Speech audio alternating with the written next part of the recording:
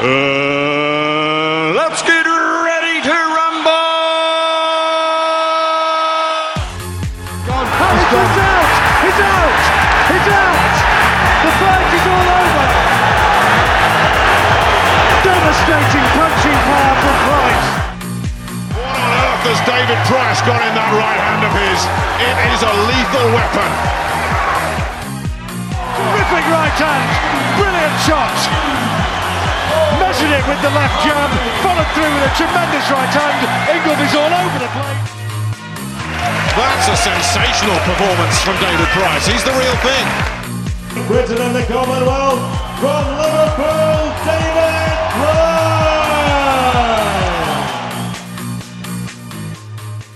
Hello, welcome to Across the Park Extra. We're talking all things Liverpool Football Club tonight. Myself alongside resident Red Terry. Delighted to be joined by one of the best loved boxers from the city, a man who's won gold at the Commonwealth Games, somebody who's been instrumental in the boom period in the city for the boxing in the last 10 years, and also a massive Red. The big fella, Mr. David Price. Pricey, thanks for joining us on Across the Park. How are you? Thanks for having me.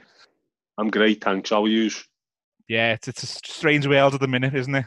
It is, mate, it is. But thanks for having me anyway. I'm happy to be here. Oh, I mean, we're a football podcast, and let's go straight into football. Obviously, you don't hide the fact you're a massive Red.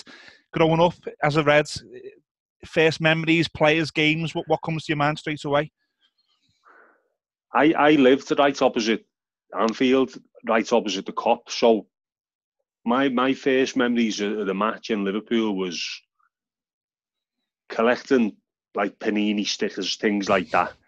And then as I got a bit, I'm talking like about 7 as I got a bit older, minding cars outside the ground for people going to the match, and you get like 50 pence off them for minding the car after the game had finished. And then we started going over when they let out for the last quarter, the bottom of the Kop. They'd open the gates for people to leave. We'd run up and stand at the back and watch, try and see over people and watch and whatnot. But the first Liverpool game that I actually went to was an FA Cup tie against Brighton in 1991 it was, and I went with my dad's mate.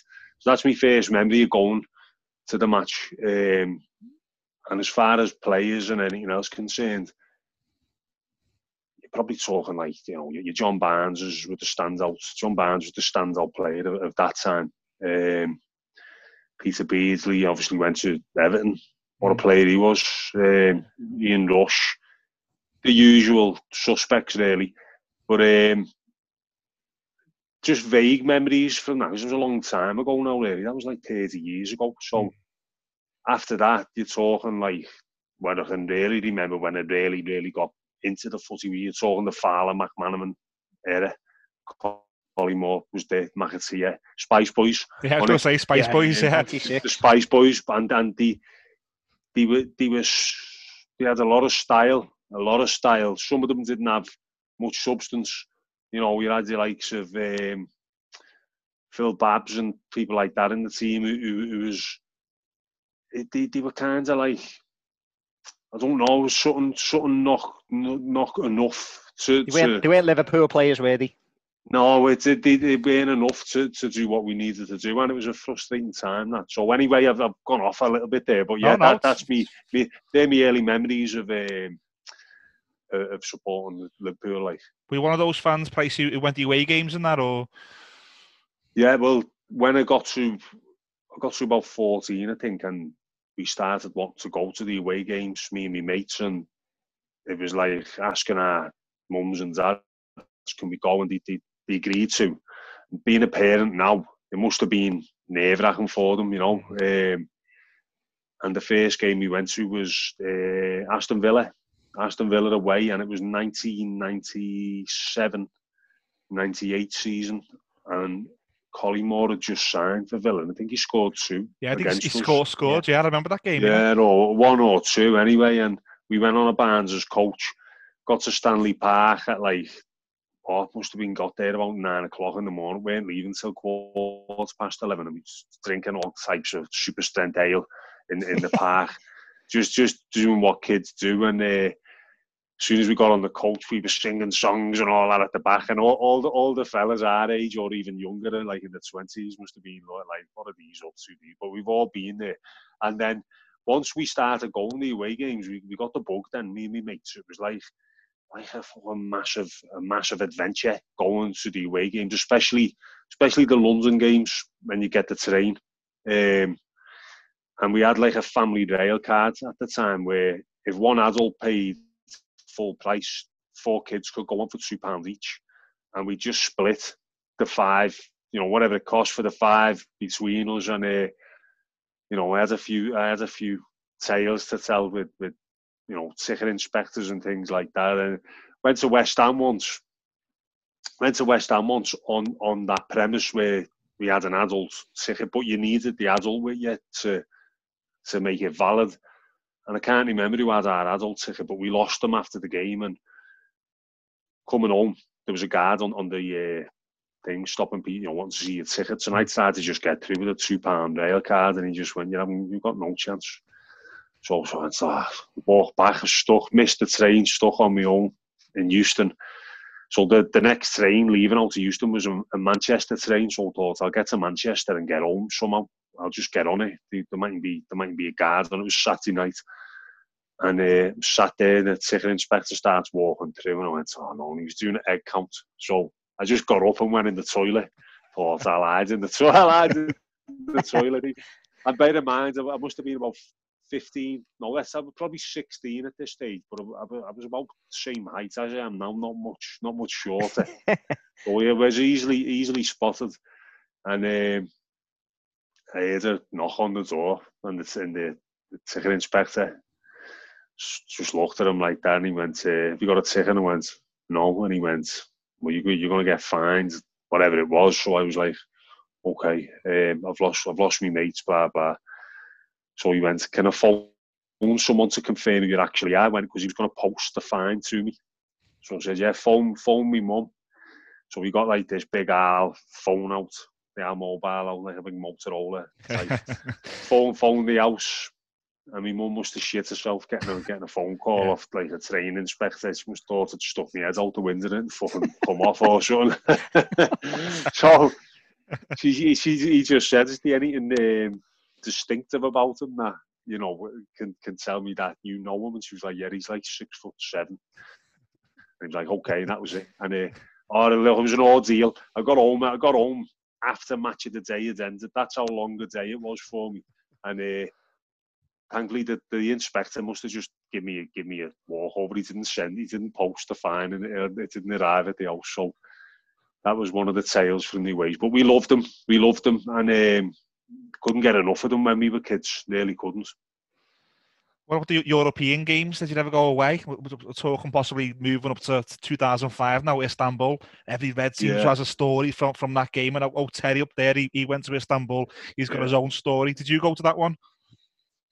I did, yeah. I did. I went to a couple of like, Barcelona's big games like that, where I remember going in 2001 to Barcelona, and the thought then was like, we might never get the chance to go here again.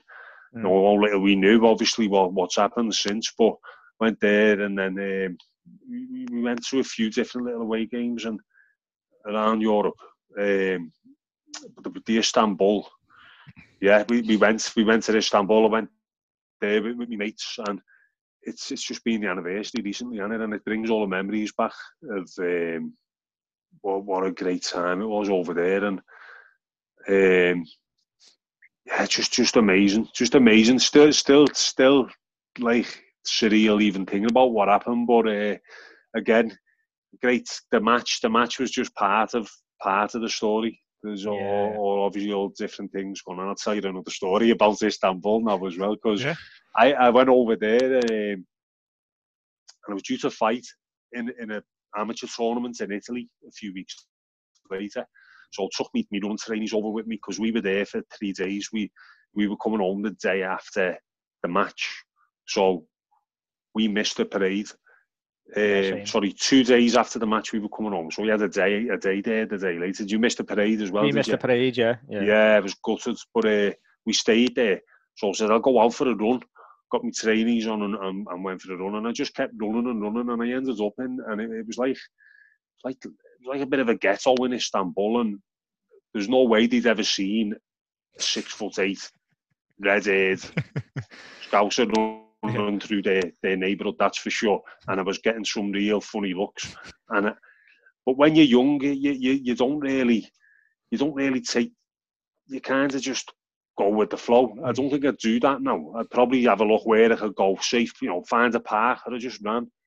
And I run through the streets, and there's a police car at the bottom of the street, and 2 coppers standing there. And he just went, whoa, no, come here. Grabbed me and just went, get in the car. Drove me out of the area and dropped me off on the main road and just said, don't go back down there again. So God knows what was going on down there, or what could have happened to me. But I always like to tell that little tale from Istanbul. Yeah, it was a crazy one in Istanbul, wasn't it? Because it sounds like you're the same to us. We were in like some proper snide hotel down some back street, but then when you went the game, we were on our coach for about 2 hours, and you just ended up in this ground that was just like landed on the moon or something. It was just in the middle of nowhere, wasn't it? Just like crazy, just waste ground.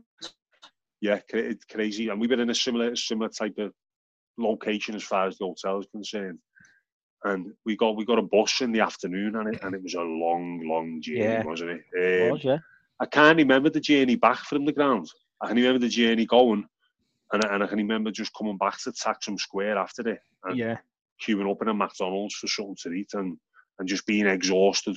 It was an exhausting day because it was a long day, and the extra time and the emotions of it all and everything else. It was emotional. It was great, Dom. Yeah, it was, and it's funny that you say that, because like when you get asked a question, when you say you were there, and people go, "Wow, what was it like afterwards? You must have been celebrating like mad." Yeah. And I always say the same as you. It's like you got on that coach, everyone was wiped out. It was literally wiped out. The adrenaline dump, I think, and then the journey back into the city centre. It was just, it absolutely was wrecked. Yeah, yeah. But no, boss times. Did you get to any of the Cardiff finals, David? Yeah. I went the Birmingham one, and then I went the Owen Cup final one. And that always stands out to me. The Arsenal one.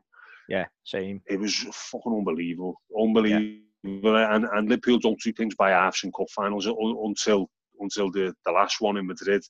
And it was in Madrid, I remember saying, I just hope Liverpool aren't typical Liverpool. As long as we win, but you have your nerves gone, don't they? Yeah. It's comebacks, scoring last-minute equalisers, and this was no different. I call it the Owen one because of the Michael Owen. The 2 goals in 10 minutes. I know he's not as... Not people aren't as fond of him as it could have been, but when he was on, mate, when he was hot, he was fucking hot, wasn't he? So, that was like, up to that point, that was and still now, one of the most euphoric matches I've been to for emotions of ups and downs, and it all happened in that short space of time. It was like explosive. It was great. So Cardiff was good to Liverpool, really. And it was about that time, though. It was the end of the 2001 season. I kind of stopped enjoying going to the match for whatever reason. I just hit a point where I'd grown a little bit tired of it, and I might have just got to an age I'd not long met me bed, and my boxing was starting to become a little bit more serious, and I was focusing my energy more on that. Because if I remember sitting that season, we won the treble. I remember I had a season ticket in the Upper Anfield Road, and I remember sitting there a lot of the time. And earlier got results that year, but the football weren't very attractive. And I remember sitting there a bit bored, and then after that, for a couple of years, I just stopped. And so you like see your Chelsea finals at Cardiff, couple ones. I didn't go to them. West Ham. My daughter had just been born the Wednesday before, so I didn't go to that one either. But yeah, Cardiff was good to Liverpool. Yeah, some of my best memories there, certainly. Like, Yeah. You saying there, David, that your boxing career has just started in the 2000s, sort of become a bit more important to you. You say you're going for runs after European Cup finals and things. Just to move on to that, your 2006 Commonwealth Games, the boxing team in Melbourne, gold medal, and then 2008, the Olympic Games, a bronze medal. How do you get into those sorts of things? You know, the Olympics, do you put yourself into that, or have you got a boxing coach who does it? What's the process behind the Olympics and the Olympics, the Commonwealths for both. Initially, you have to be selected as a an elite boxer for this country. So you'd have to win area titles, and then you'd have to win national titles.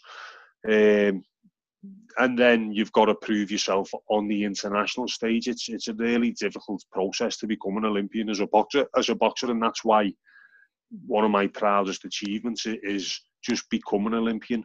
Not even the medal, just the Olympian thing, especially with boxing. Because for years previously, before we all went to Beijing, we only qualified 1-2 boxers at a time, because the qualifying process is that difficult. So first and foremost, you're likely going to have to win an ABA title. Then you start getting selected to go on national centralised training camps with the best trainers in the country.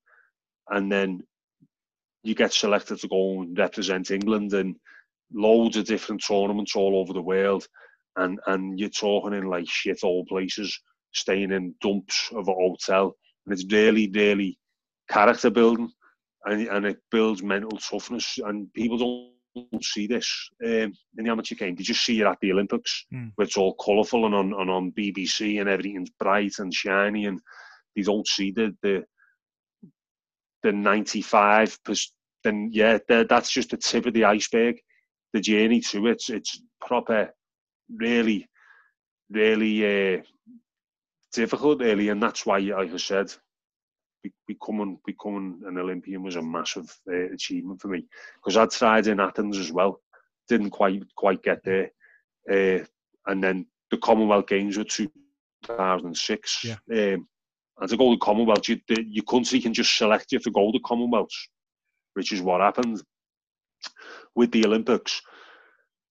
The Olympic Committee can only give so many spaces in the Olympics for athletes, and boxing gets allocated a certain amount.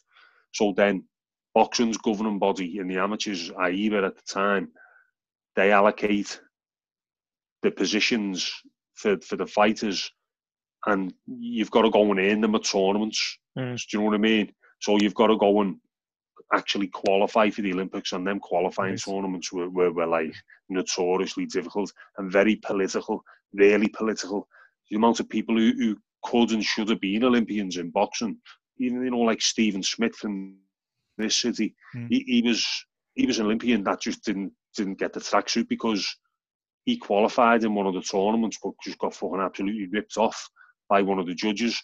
Now, if you look at Eastern Europe as a whole, especially now, maybe not in the future, but a lot of I say not in the future because the people who are involved in doing it are getting old now and probably got to retire soon. But Belarus, Lithuania, all these Eastern Bloc countries, they were once part of one union, weren't they?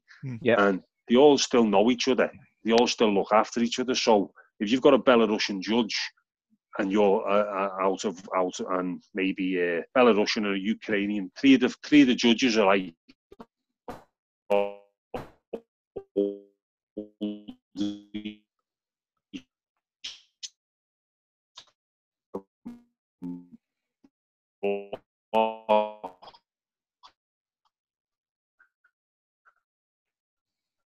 fighting Russian.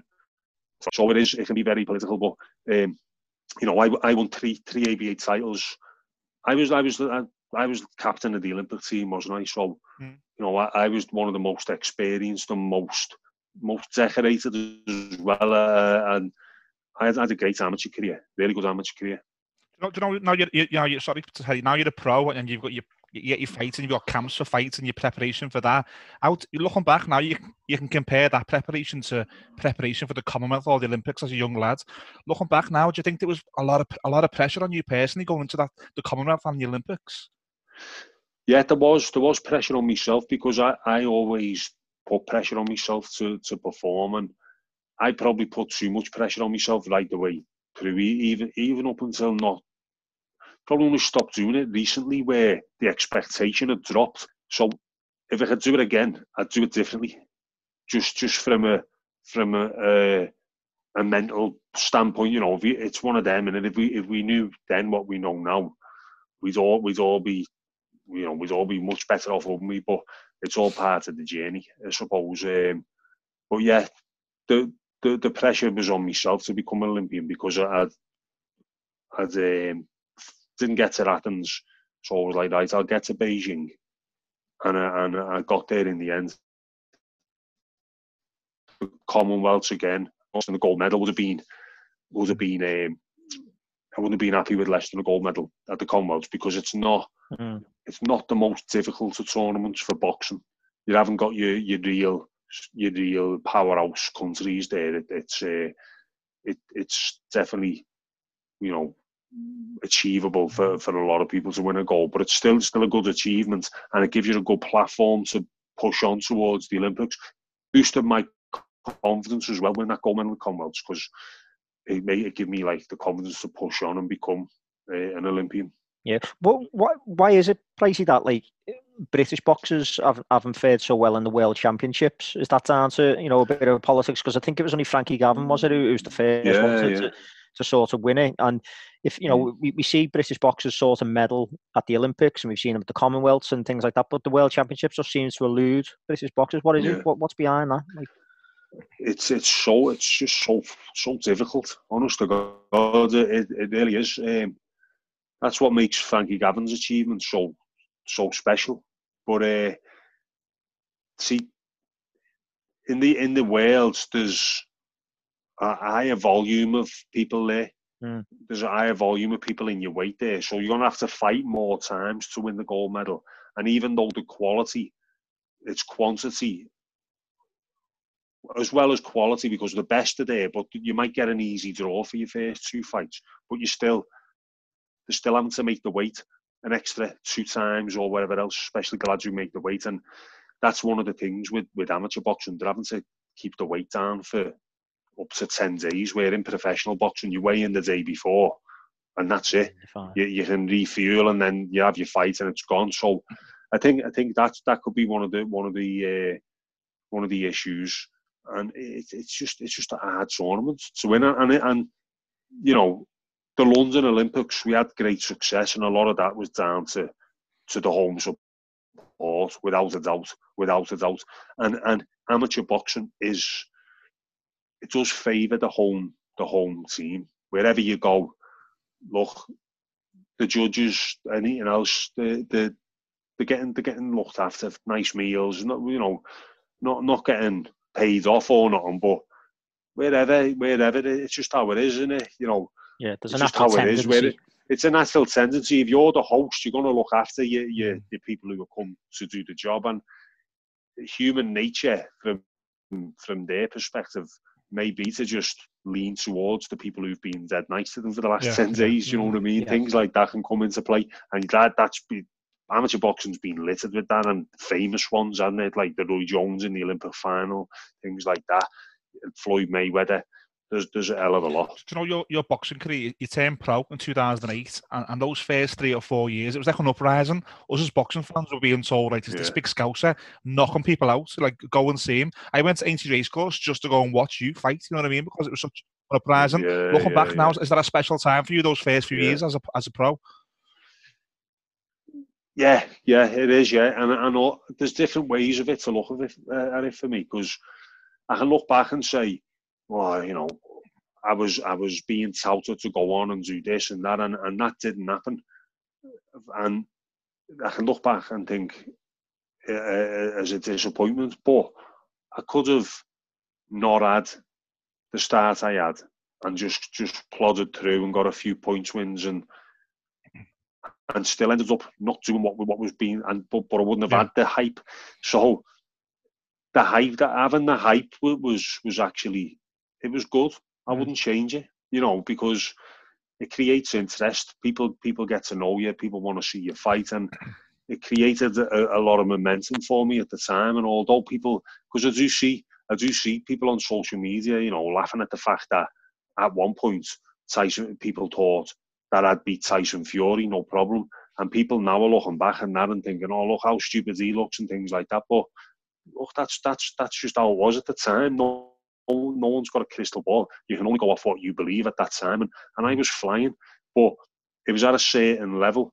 And although I do at times think and believe I could have gone on to do more, I also believe that it's important to accept your limitations as an athlete or even as a person sometimes. And that might sound negative, but sometimes you have got to go, look, that's my level. There's no point me beating myself up about it and saying I could have done this, that and the other. It is what it is, and here I am, and I've I do look back at that time, and I do miss it, to be honest, because it was exciting. It was like the world was my oyster and anything was possible. But I think deep down in my own mind, I always felt that it wasn't all as it seemed. I kind of like, these people are getting a bit too excited here, and they're asking a lot of me. They were asking a lot of me, and I'm probably looking too far forward into the future and thinking that fighting Klitschko, this, that, and the other, because it was all getting mentioned. But like I said, some fighters go through their entire career. They can even win a world title, but they can't walk. They can walk down the street and no one will notice them. Do you get me? And I don't get that. Everyone recognises me. Obviously, I can't. Do you know what it was, Pricey? As boxing fans, it was like a special attraction. That's what you were like. It was like David Price. You were like the attraction, going what he's doing. Yeah. See, that again is like, hearing you say that is like that makes me look back and feel a little bit like, oh, I wish I could go back to that, because once that aura that you've got is taken away, or you lose it by losing a fight or whatever, it's very difficult to get back. And I've spent that's what I'm saying. I spent a few years trying to get it back and telling myself, I'm better than this. I can do this. And then at one point I just went, right, and well, no, but I can still compete, and I can still be active, and it's my job to be a fighter. Just because you're not the best, there's a common fallacy within sports and sports fans that if I'm guilty of that, being he's shite. You know what I mean? Oh, he's shite, and that's where I've gone. Well, I'm not the best, but still decent enough to operate at a good level. And there's always room for someone like me in boxing, someone of my size, like you're saying, special attraction. There's not many like me. Punch power, can be knocked out myself. Always involved in exciting fights, and while I'm still young and well enough, healthy enough, and fit enough to do it, I'll just carry on doing it. Your name still carries so much weight. You've been on undercards, and the story is who's Pricey fighting. Is Pricey going to knock this fella out? You're on undercards. Your name's still worth so much weight in the boxing world. I think it is, and that's why I'm saying. That's why, even though I won't be topping a bill anytime soon, that attraction's still there, and it only takes 1 or 2 wins, and I know that myself because I beat Tom Little, I beat Cash Ali, and I beat Dave Allen. And with all due respect, I don't think any of them are capable of winning a British title, and I beat them 3, and then I got my biggest fight in my career against Derek Chisora, albeit a short notice job, but that to me is proof. The proof is in the pudding that a few wins against average level opposition, and you're right back in there. So it's encouraging, but we don't know what's gonna happen with shows and fans being allowed. I think things are going to change a little bit, and opportunities might dry up a little bit. I hope not, but we'll see. You mentioned there before social media and Tyson Fury. We can't not ask you about that because back in like 2012-13, he's had a bit of beef back and forth on Twitter, and it was like the whole of Liverpool started tweeting Tyson Fury, basically saying, Pricey's going to knock you out. And it seemed to us as boxing fans like that fight was going to happen. Was there ever a moment in time where that the plan was Price v Fury? Yeah, there was. It was being spoken about from the minute I turned pro. He turned pro just before me. He turned pro just after the Olympics, and I turned pro in the February or the January, and straight away we were talking of it because we fought as amateurs and things like that, and it was always think, well, wait till one of us has got a British title, and then he won the British and Commonwealth titles, and I became mandatory when I knocked John McDermott out in the Olympia, and I had a feeling he weren't going to take the fight. And what happened? It went to purse bids, and he withdrew and vacated his belt. So people were all over him then, calling him a shithouse, and he ducked the fight and this, that, and it drove him mad. And he went missing for a bit. I think he'd banged a load of weight on. And then he went missing for a bit and come back with Peter Fury. Come back with Peter Fury training him then, and it was being spoken about again. And I was going through opponents like a knife through butter. With all the Harrisons, Sam Sexton, all them, and we never actually discussed or negotiated the fight, but it was coming close. And then I lost. As simple as that. I lost to Tony Thompson, and the fight weren't gone, but it was going to become difficult to make then. But I mean, just before you go on to the Tony Thompson one, it felt, I think, me speaking from a boxing fan watching it, it did feel like it was a bit of a cat and mouse, sort of chase. Like Fury was sort of always there, like, and it felt like he was running away, like Mills. He said, boxing fans were calling him out and stuff, and you had this back and forth. Do you think that knocked you a little bit, or maybe forced you to put your foot on the gas a little bit more than you wanted to try and get that fight with Fury? Yeah, definitely. I mean, I think at that time, I was I definitely know for a fact at that time I was more popular than him. Yeah. People liked me. People didn't like him at all at that time because he was a prick at the time. And he's obviously, I was one of them. He's grown up and he's matured now, and people really like him, and rightly so. But at that time, he wasn't a very nice person, and people were against him. So I felt like I was kind of in the driving seat at that time. I had the British and Commonwealth title. He'd avoided me and everything else. So it was kind of, he was stepping up his level opponent, so a little bit more. Well, only one fight. He fought Kevin Johnson, the American, and he's only lost to Klitschko at this point, I think, Kevin Johnson. So it was a good fight, and he beat him on points over 12 rounds. But Kevin Johnson threw 5 punches the whole fight, and that was exactly the type of fight I needed at that time, because I was just getting in and blasting people out, and I started believing in my own hype and thought only had to hit someone on the chin, and it was curtains for them. And as well, I say believing in my own hype, probably just the confidence was growing massively, and the Tony Thompson fight obviously put a stop to it. But what happened in my mind, I think Frank Maloney made the wrong decision in picking Tony Thompson as an opponent, and he may well have been looking at Mick Hennessy getting Tyson Fury, Kevin Johnsons and people like that. Tony Thompson was an awkward southpaw, 6'6". His last fight was against Vladimir Klitschko. Yeah, and it weren't the right fight to take. So I should have just, I think me and my trainer didn't like the fight, but we went, we'll take it, because we were getting him for cheap, which meant I'd earn more money with the deal I had, and I thought, I'll beat this fella. And really, apart from, getting caught on the back of the ear where I got caught, and I only had to stay on my feet that night, because I don't think Tony Thompson was in any shape to fight. No. He hit the jackpot. And that was a fucking hard thing to deal with. My first loss as a professional, it was so fucking so much kicking the balls, big time, especially after the wave I was riding, and it all come crashing down. And you know, since then it hasn't quite got to where it was before. It felt like he was horrible as well leading to the rematch. He was saying all these things like you've got to come to America now and stuff, and he was putting like obstacles back in the way when ideally you just wanted to go and see you, knock him straight back out and put it behind you. I felt like he was putting like things in place and stopping it. Yeah, but what happened there with the rematch, and this is my ego probably got in the way at this point, because the other person who was getting talked of, you know, the three people at that time probably getting spoke about most as the next wave of heavyweights was myself, Fury, and Wilder.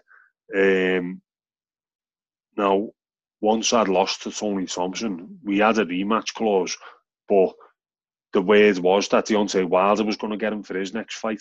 Now, my ego was like, Deontay Wilder's going to knock this fella out, and it's going to make my loss look worse again. And I was like, get him back. I need to fight him. I need to put the wrong right straight away. And that's why I went straight in for it. But you're talking about putting obstacles in the way. They had other options then, and we're like, oh, well, no, we want to have it over here, and we might fight Wilder, and we were desperate to get him back, which was the wrong decision ultimately. Well, away from your career, this period was quite transitional for going back to footy Liverpool. I think FSG, the old Yanks were in there. Kenny came back, Brendan came in, and it's a bit of a mess. But two things I do want to ask you about is over this period where Liverpool lost Jamie Carragher and Steven Gerrard. Jamie Carragher retired, and then Steven Gerrard went to America for 18 months before retiring. Can you remember what you felt like as a fan watching two legends of Liverpool like that leave the club? Yeah, it was sad, wasn't it? It was sad. Because you'd watch them grow from boys to men, really, and that's why them two players are like unique in their own ways, obviously. But they've been a one club man, more or less. Obviously, Gerrard went to America, but they were there from schoolboys right the way through, and they were just massive parts of the club. So yeah, it was just sad, especially Gerrard. Gerrard, you know, he could have got in any Liverpool team. Probably our best ever player. You could argue, depends on what generation you're from. Best player I've seen in a Liverpool shirt. So when he retired, it was it's just sad. It's a sad feeling, but life has to go on, doesn't it? You know, life has to go on for all of us, and no less him. So he achieved a lot. Wish he could have won the league, and it does do me head in. The people are still all over the slip thing. You can't get away from it. It does my fucking head in, you know. And I still can't watch it, because although we're about to win the league in these circumstances, whatever else, I'll never forget how bad that felt that season. You know, when how bad was it? Terry, when that was fucking horrible. I mean, look, you're never Tony, obviously, aren't you? So you know. I'm not brave enough to tell you what I felt when it happens. Yeah, you know what it's like to feel. Yeah, exactly. That use the opposite end of the scale, but it's when you've come so close to glory like that, and it's just killer. I think it was the manner of that season as well, wasn't it? Like the way we were just tonking teams, you know, the groove was there, wasn't it? Like, you know, remember the Arsenal game, we just absolutely bladdered them in the first 20 minutes, and they were on fire, weren't they? But that was the other thing we did. I don't think people said we bottled it that year, but we didn't, because I think we won 10 on the spin. We were brilliant in the running, and then they had that bit of bad luck. There was no bottling it. I just think. You know, we nearly done it, nearly men again, but it's just I'm still a little bit. I made up the footy starting again. I'm frustrated that we're not going to be there to see it and feel it. You know, you wanted to fucking taste it, didn't you? And the noise and everything that comes with going the match, the smell of it. You know what I mean? That's we're not going to see that. Although, you know, take what you can at this time, innit? Klopp came out, didn't he, last weekend? He said, look, if it happens, we'll celebrate eventually. Even if it's like in 13 games into next season, our fans deserve us to celebrate with them, and we will. So I think he said as well, I don't care what people think about that. I don't care what we'll look like. Will Liverpool Liverpool Football Club and we're going to celebrate it. So I think eventually there might be something, but I know what you mean, that final whistle in the grounds. And live, yeah. Because it was getting to a point, though, where we were flying that much this season. It was getting to a point where it was like, am I bad for saying this? It was getting a bit fucking boring. Where it was like, I hope the other team scores first to make this a bit interesting. It was especially towards, like, you know, you're playing West Ham at home, games like that, and it was starting to feel a little bit like this is getting a bit too easy now. The last time I can remember really being the biggest raw type of thing was the Man United at home when Salah scored. I think that was the moment when we knew. Do you know what I mean? And I think for me it peaked then. I was like, it's done this now. It peaked, and after that it was just a matter of just plodding on. And West Ham away was another one, but I think their ground's a bit of a weird one. The atmosphere, it just seems like a friendly, doesn't it? So, but yeah, if he's going to put a celebration on, we'll be there, won't we? Yeah, I think, you know, I'm the same as you. You know what? I've seen Liverpool win everything except this league. Yeah. You know, we've won it in my lifetime, but not when I can remember it or can appreciate it. So I think, you know, I got my season ticket and we've been waiting for this to come round, and we waited so long, and then to have it just snatched away by this thing that we can't even see. It's just like torture. Do you know what I mean? I had to stop. Absolutely. I had to stop thinking about footy for a while. Obviously, the more important things were going on than footy. But then when I was thinking about it, I was like, I can't fucking believe this, you know. I can't believe it. But anyway, they played today, didn't they? They won 6-0 today. Yeah, 6-0 against Blackburn, so whatever, just take what we can, innit? And then hopefully the players will go, do you know what? We've got to win it again now because, you know, we're in them circumstances. People will always say, oh, there's an asterisk next to it, like the wartime league games, league titles, things like that. But yeah, just I'll be celebrating, mate, anyway, that's for sure. Do you know before this happened, if there's COVID-19 and we're now looking at playing in empty stadiums, where were you standing on where you wanted to win it? Because people were saying you can win it at Goodison, and how good would it be to win it at Goodison? Because a lot of our fans were singing, you lost the league at Goodison Park, you know, last season. Yeah. Would you prefer that or Anfield? Oh, yeah. Do you know what? I think Anfield for me. I think Goodison would have been great to rub it in Everton's faces. But it isn't about Everton.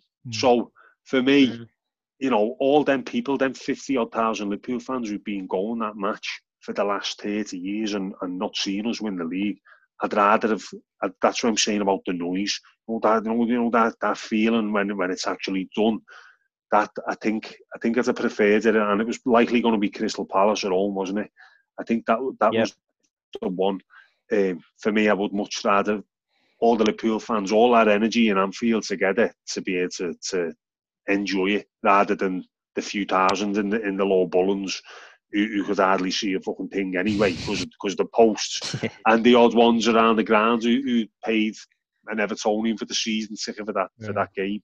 I think at Anfield, yeah. Yeah, we always get questions. We do a weekly podcast and we get questions in from listeners sometimes, and when we ask for questions, Liverpool fans always want Terry and the other two Reds to answer who was the better player, Fernando Torres or Luis Suarez. For you, who was the better striker? When Torres first came, he was fucking brilliant, wasn't he? He was unbelievable, him. But I think we've seen his best days at Liverpool without a doubt, and I think when we sold him, it was the perfect time to sell him. Yeah. Suarez is, to me, he's like a bit of a mercenary. Suarez. He's an out-and-out winner for himself.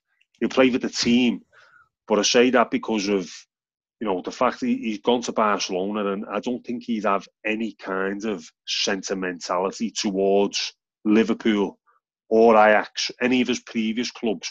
I think he's just about what's happening here and now, and he wants to fucking win no matter what. But what a player. You know, unbelievable. I remember him trying to fucking head the ball in on the floor, or, you know, stick his head in front of the ball to get it out of someone's way, and just his competitive nature. was unbelievable, and some of the goals he scored, his work rate. I'd say Suarez. Yeah, I always say Suarez. I mean, Torres, I think for a period, he was the best striker in world football, wasn't he? He was absolutely unplayable. And Him then and Gerrard, that partnership, the odds was just fantastic, wasn't unbelievable, it? Unbelievable. Telepathic, but I agree, Suarez. And I think you're right, you know, the way he had that attitude and that competitor that he had, and it was almost like it enhanced the team, but was he a team player? As you say, it was more... He just wanted to win that much. He'd take the team along with him, you know, sort of thing. Exactly. That's how I feel. That's how I felt about him. But what a player. Yeah. Another talking point on the weekly pod that the Reds always have is this season's obviously gone so well. You couldn't really ask for it to go much better. However, at the time Klopp was playing, the kids in the FA Cup and a lot of Liverpool fans were emailing us in saying, if you played the first team, we'd win it.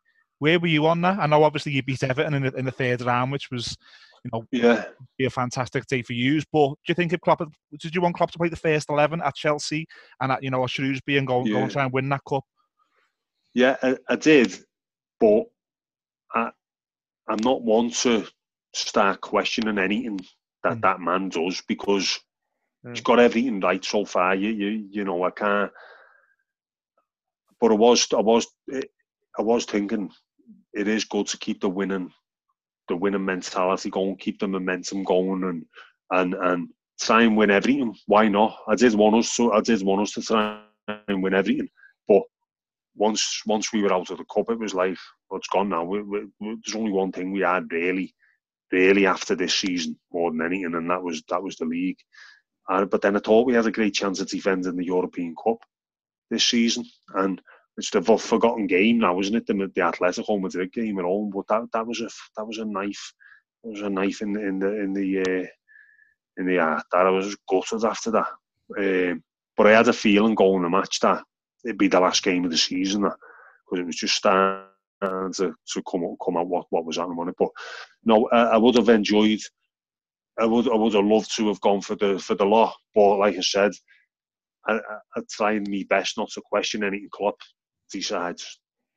You still get to go to the games this season? Obviously, you're in the Cup or in the posh bit with the prawn sandwiches, or no, I'm not in the posh bit. But I'm at the upper centenary, the Kenny Dalglish stand. It's called now, isn't it? So I have to sit upstairs where the seats are at a steeper angle, because my knees can't fit. I wouldn't fit in the Cup. I won't go in the Cup for that reason. Even if I'm in the lower centenary and the seats are on my shins. So when it was like 16 through to 20 or whatever, I had a season ticket in the lower centenary, but it was in the Cup, so it was like a little block in the corner, block 109. It's classed as the Cup, but it's on the centenary, and I was happy to just put up with the pain then, just to be at the match. But I got to a point where I was like, I'm not fucking sitting like that again, because my legs were crippled. So I have to sit upstairs and next to me little lad, who probably won't be not so little much longer. So I'll have to try and sort something out. So another question we can't not ask you is, when you were on the Bellew Makabu card at Goodison Park, was there ever a chance that You Never Walk Alone was being played as you walked to the ring? Or No, I mentioned it to him and he just said no. He said I don't know whether he said someone at Everton weren't going to have it. I can't remember, but I just thought, okay, whatever. And the You Never Walk Alone thing for me with walking to the ring, it was time for me to let that go personally. It was great at Anfield, at the Echo and at Aintree. The atmosphere, brilliant. You know, when everyone was there to watch me.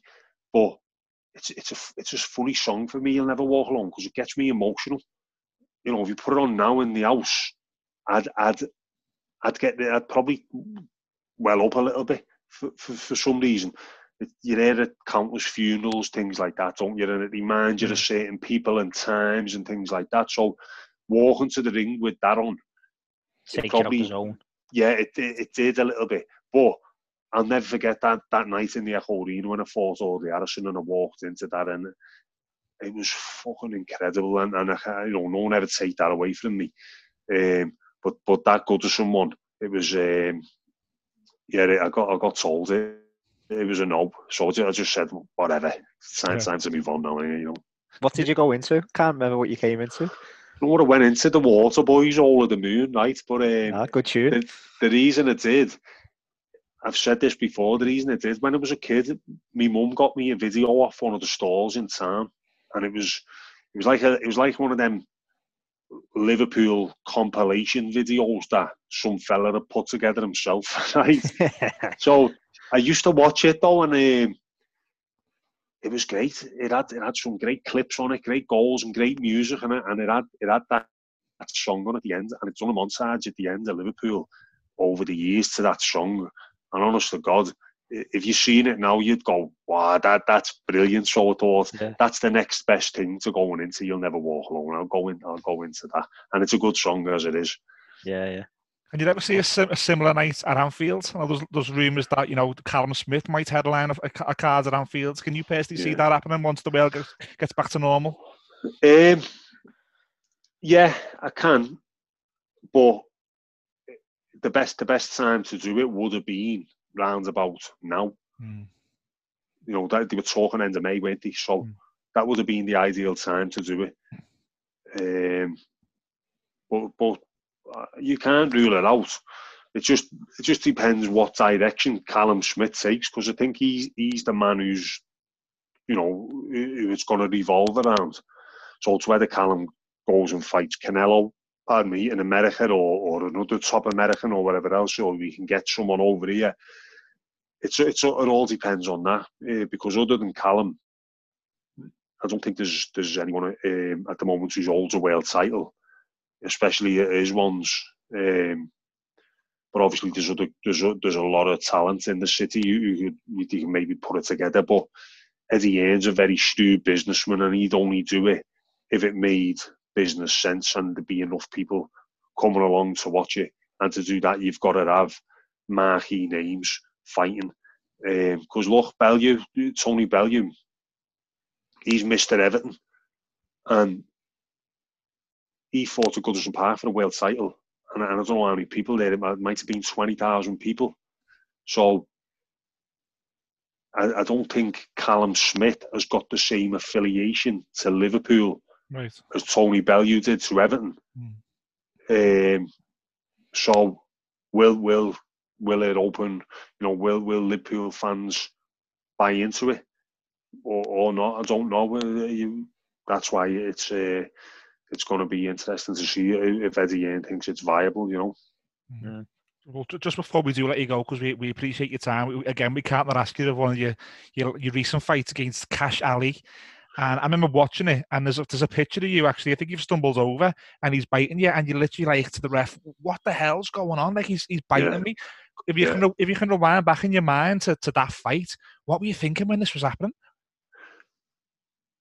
When it was happening, it was like, me initial reaction was to shout at the ref, he's fucking biting me.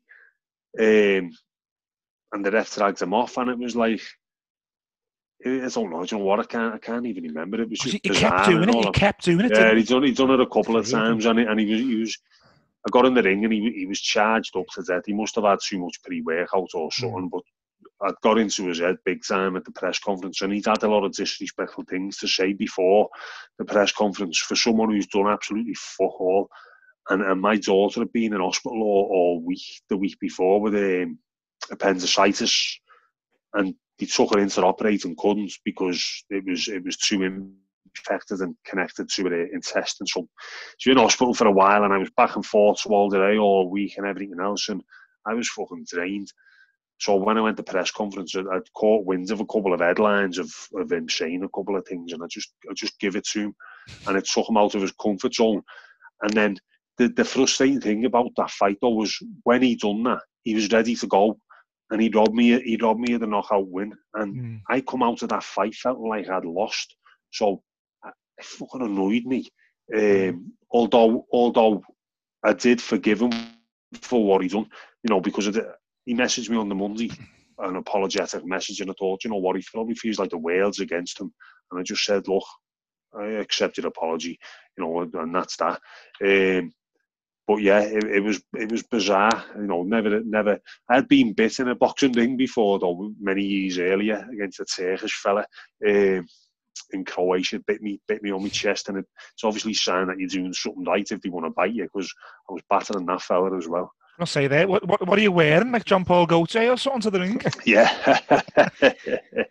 Yeah, I think, you know, when you're saying there, like in the build up to that fight, and there was like a little bit of nastiness coming from him, and obviously I think, you know, we talked about it before with the Fury situation, with the genuine sort of enmity there between you, and is there? I guess, you know, we see it as fans when we're watching boxing, and you see all the build up, and then afterwards it's all hugs and high fives and sort of thing, and it's like, how much of it is genuine, how much of it is sort of, you know, part of the promotion, like, and.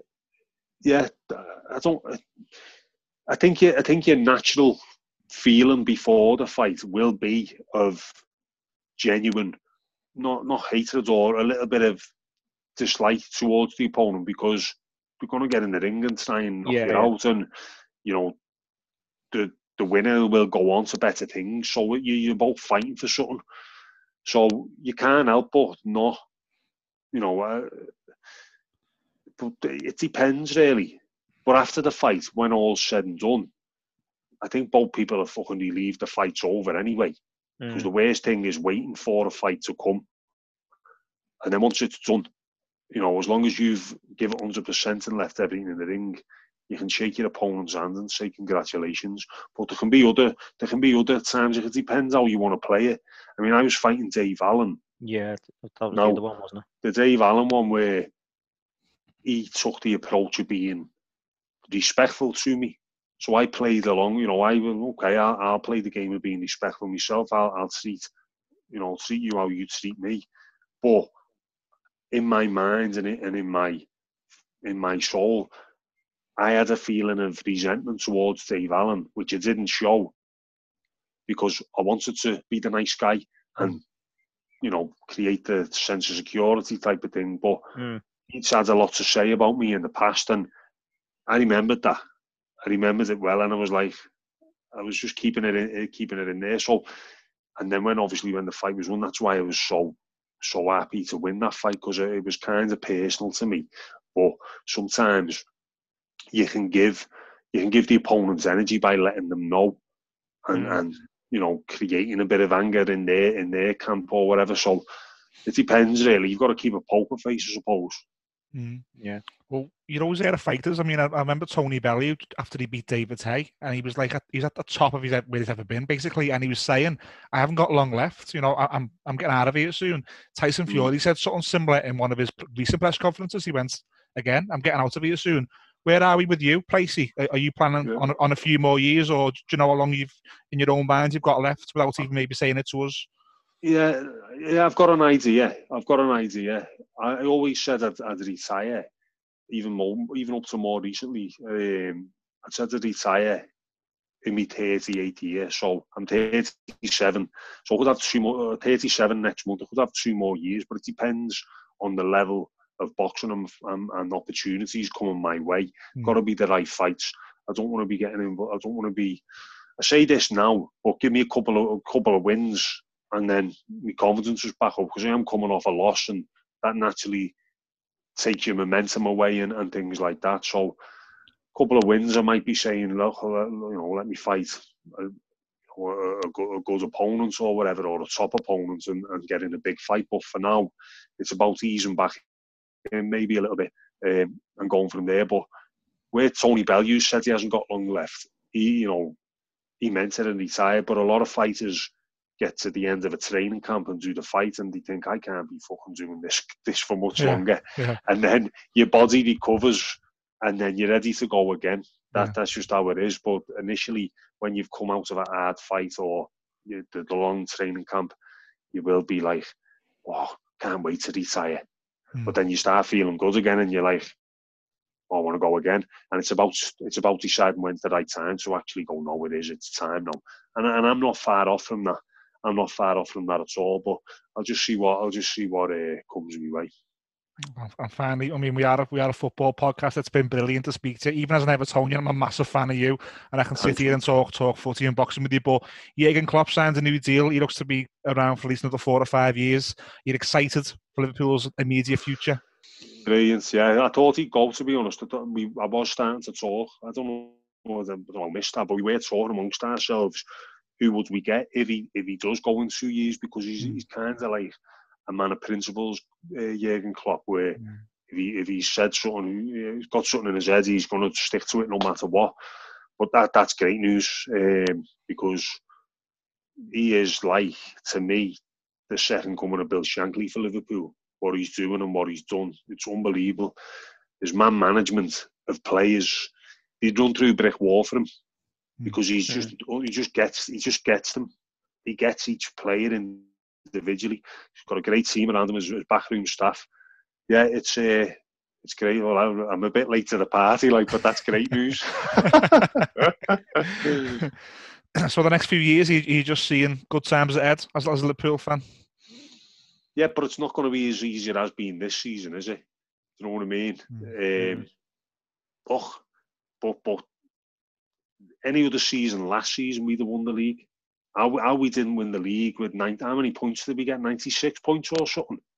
97, wasn't it? Because they got 99. 7 points and didn't win the league. Well, yeah. But we're on course to do it again. That isn't a coincidence. He's setting something really special up there. So yeah, great times ahead, I think, for Liverpool. Okay. It's been an absolute pleasure, Pricey, to speak to you tonight. We're not going to keep I've enjoyed that. Thanks. Too much longer, but I'm a massive fan, like I said, Terry's as well. To speak to one of the most exciting fighters the city's ever produced. Thank you very much, Pricey, for coming on Across the Park podcast. Thanks a lot, lads. Cheers, mate. Yeah. See you soon. Cheers. Bye, lads.